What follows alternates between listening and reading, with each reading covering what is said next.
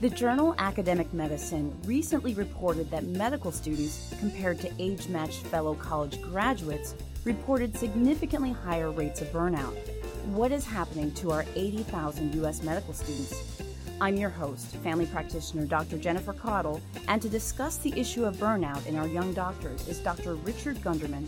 Dr. Gunderman is a professor of radiology, pediatrics, medical education, philosophy, liberal arts, and philanthropy, and he is also vice chair of the radiology department at Indiana University.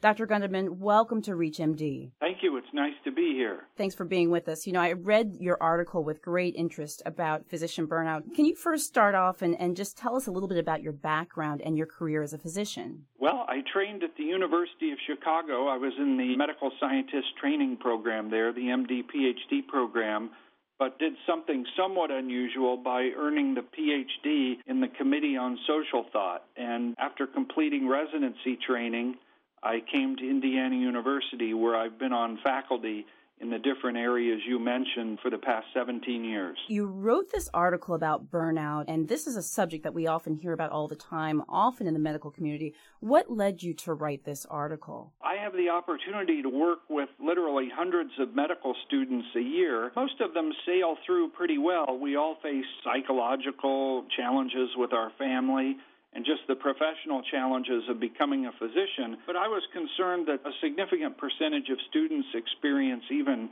greater difficulty, and I think that partly has to do with the nature of medical training and practice. And I wanted to reach out in particular to young physicians and hopefully give them some nourishing food for thought about the etiology, the causes of burnout, and also the steps that each of us might take to try to prevent it, or if we feel it developing, to try to counteract it. Right. And I think this is so important, just so that we can define what you mean by burnout. If you can tell me, how you define it. And then also, the second part to this is, do you have any statistics regarding, say, even the number of physicians or young doctors that are experiencing this burnout? Yes, I am not an empirical researcher who's generated data on this question, but there are a lot of thoughtful physicians and social scientists who've looked at the problem, and some of the most important work on the subject, I think, has come out of the Mayo Clinic. Several physicians there interested in the phenomenon of burnout, and they've estimated that something on the order of 46% of respondents to surveys indicate at least one symptom of burnout, which would mean that they're not finding as much satisfaction or joy in the work they do, sometimes that they're developing problems like depression or conceivably even suicidal ideation that are thought to be at least partly related to their work or the difficulties they're experiencing in balancing their work with other parts of their lives. That's interesting. Do we see this being an issue in the medical profession? Do we see it more in the medical student realm, or is it more in the residency phase, or younger physicians or older physicians? What phases do we see these symptoms more often? As you would surmise, they're present at all levels, from the day students come to medical school, basically, till people reach the end of their careers, and even in retirement, which I think is actually an important concern. But the causes and I think appropriate responses to the phenomenon of burnout are going to vary depending on a physician's state of preparation. For example, I find in medical students in the first year or two at many schools around the country, that portion of the curriculum, often called preclinical, provides students with relatively little opportunity to interact with patients, let alone to feel like they're making a meaningful difference for their patients. And, students may burn out because of that. I went to medical school because I wanted to relieve suffering and help cure disease. And here I am in a lecture hall many hours each week and basically just studying for exams. So for students like that, one effective response to burnout, I think, can be to try to help them perhaps get more patient contact, find opportunities to help patients, even if it's only, an hour or a few hours a week, and then also to step back a little bit and think about how what they're learning week to week is preparing them to make a difference in the lives of patients. Now, on the other hand, there are physicians at the other end of the career spectrum who are burning out, I think, for very different reasons. For example, they're disenchanted because of what they see as increasing red tape, bureaucracy. They're spending more and more hours every day talking, with insurance companies, healthcare payers, hospital officials about the care of their patients and devoting less and less of their time each day to actually doing what they went to medical school for, namely to care for their patients. So I think burnout is pervasive in medicine. You can find it at every stage. But again, the causes and appropriate responses are going to differ depending on where a physician is in their career. Referencing the article that you wrote, you've written a sentence here that I thought was really quite interesting, and I wanted to bring up as you're talking about burnout at the different levels. And you say that burnout at its deepest level is not the result of a train wreck of examinations and call shifts, etc. You say it's the sum total of hundreds and thousands of tiny betrayals of purpose, which I thought was really quite interesting. And how do you think that fits in with sort of the things that you're describing at the different phases of medical practice and training? I've talked with a physician in the greater Philadelphia area just in the past week on this matter and matters related to it, and he expressed to me how discouraging it is to him to be under day-to-day and even hour-to-hour practice to increase his productivity, to increase his throughput. In other words, to see not a patient every 15 minutes, but a patient every 12 minutes, and then every 10 minutes, and then perhaps now down to every 8 minutes. But he also needs to spend at least a few minutes of each of those encounters collecting data, which he finds rather unfulfilling. So this is an example of a physician whose job didn't change overnight. It's been a fairly gradual evolution over the course of years, but he now feels himself at a point where he doesn't feel like he can really take care of his patients the way they deserve. And in his case, it makes him long for days gone by, the style of practice he had 20 years ago. I don't think for a moment any of us can turn back the clock and just return to the way we practiced decades ago.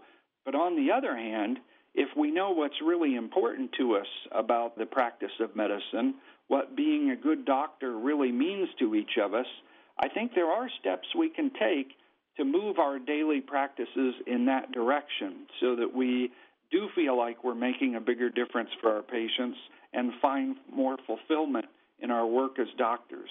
Wonderful. These are really great insights. If you're just tuning in, you're listening to ReachMD.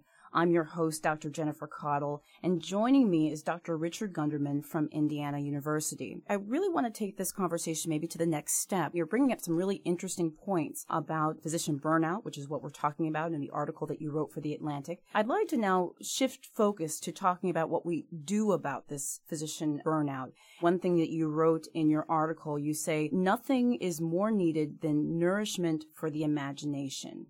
Okay, that was one sentence that you wrote, and I thought that was quite interesting. Can you talk a little bit about what you mean by that and other suggestions you might have for how we can deal with physician burnout? Well, I think many of us become accustomed to our routines and come to take for granted almost that there's really only one way in this day and age and this particular work environment where each of us is posted. There's only one way we can practice medicine. We need to do it the way everybody else in our group is doing it, or the way the hospital or the insurers or the government would have us practice. And I don't think for a minute we could ignore those forces, but I think one of the biggest constraints each of us faces at work isn't external controls, regulations, or requirements that are being placed on us from outside agencies. I really feel like the biggest constraint most of us face is our own imaginations. I think one thing we need to do is engage in some serious creative reflection and conversation around what medicine at its best looks like to each of us. If I could be the kind of doctor in my heart of hearts that I most aspire to be, provide the kind of care to patients at my best that I would want a colleague to provide for my spouse or my parents or my children, what would that look like? I think most of us don't step back very often and ask ourselves that kind of question. But if we do, I think we can gain some deep insights. I'm not saying we can create heaven on earth, so to speak, in the practice of medicine, but if we see our target more clearly, if we understand better the kind of practice that ideally we'd be engaged in, we can at least move things in that direction. And in my experience, those movements, even incremental ones, can sometimes add up to making a big difference. Sure. You're advocating for physician insight and reflection. Having gone through medical school myself, you've done the same. Sometimes that's really hard to keep in mind when you're in the process. What's your recommendation for students and residents? Should this type of reflection and insightful thinking be taught in medical schools? Is there a place in the curriculum for this type of education or thought process for not only medical students and residents? How do we address this with younger physicians? Well, I can tell you what I do. I have occasion, as I said, to interact with many medical students every year, in large part by teaching very conventional subjects in the curriculum. I happen to be a radiologist, a pediatric radiologist, and get to teach medical students about the imaging of, the cardiovascular system, the respiratory system, gastrointestinal system, and so forth. I'm always on the lookout for opportunities in the course of trying to help them learn about how to handle the imaging workup of their patients and interpret the results, on the lookout for opportunities to encourage them to think more broadly about the practice of medicine and engage their imaginations, and then basically to issue invitations to like-minded students to meet outside of class to talk about these matters. And I think that sends an important message to the students. This is a part of medicine that we need to attend to on a regular basis, but it's not really part of our formal jobs in the sense that it's what the medical school or our employers require us to do. Rather, it's something we choose to do voluntarily, of our own volition, because we recognize that how we use our leisure time, our time outside of work, has a huge impact on what our time at work really amounts to.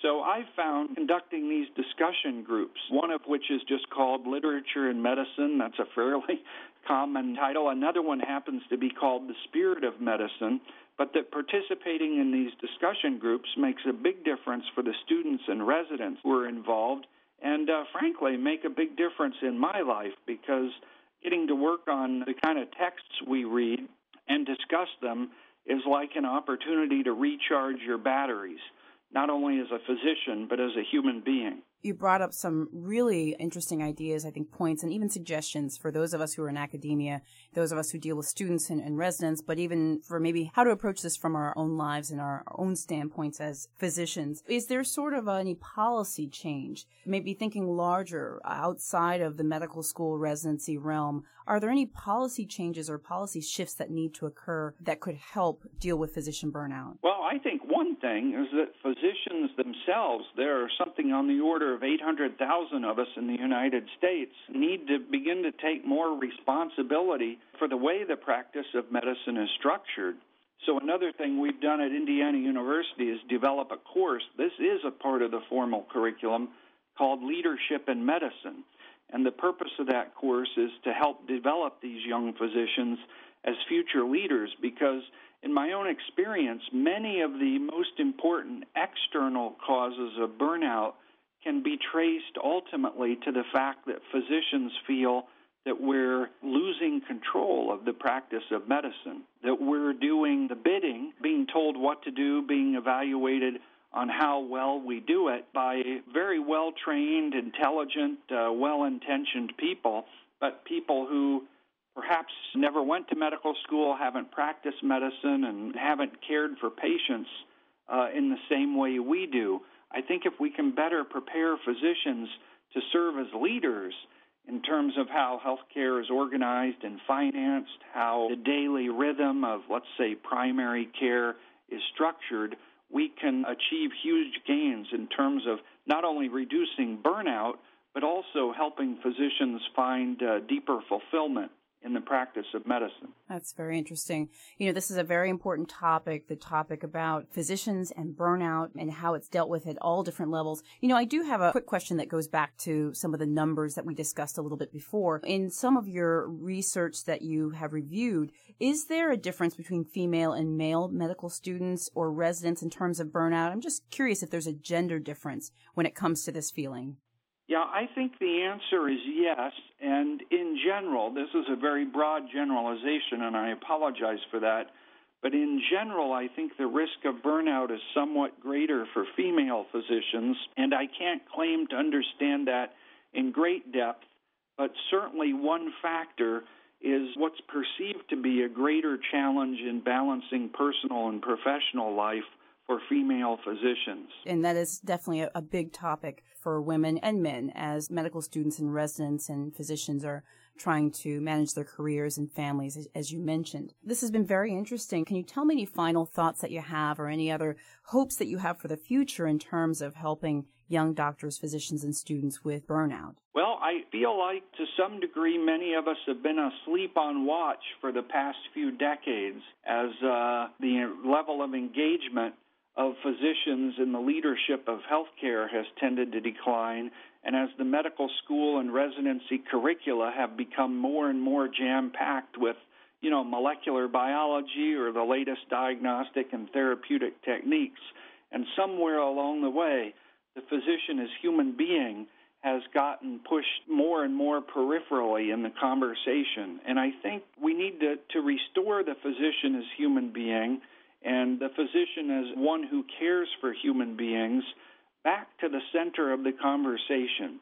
And I think one way every physician can do that, even those of us who say aren't at academic medical centers, don't have the opportunity to work with medical students and residents on a daily basis, one way we can all do that is to read more wisely.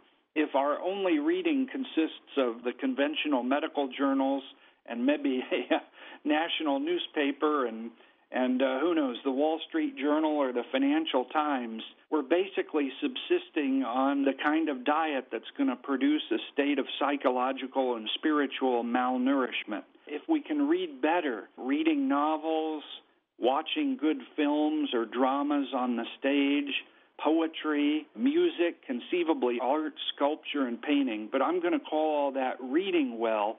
If we can read well, I think we can lead better lives. And in fact, I've come to think increasingly over the years that in the final analysis, each of us can really be only as good as the books we're reading.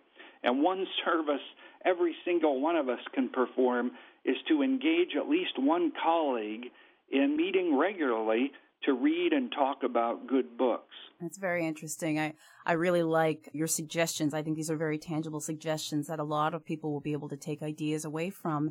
And I also like your phrase. I actually wrote it down. You said it's important to restore the physician as a human being. And I think that's something that we can really all take to heart. Many thanks to our guest, Dr. Richard Gunderman, for being with us today. Thank you so much for coming onto our program. It's been a pleasure. Thanks very much. I'm your host, Dr. Jennifer Cottle, and you've been listening to ReachMD. To download this podcast and many others in the series, please visit us at reachmd.com. Thank you for listening.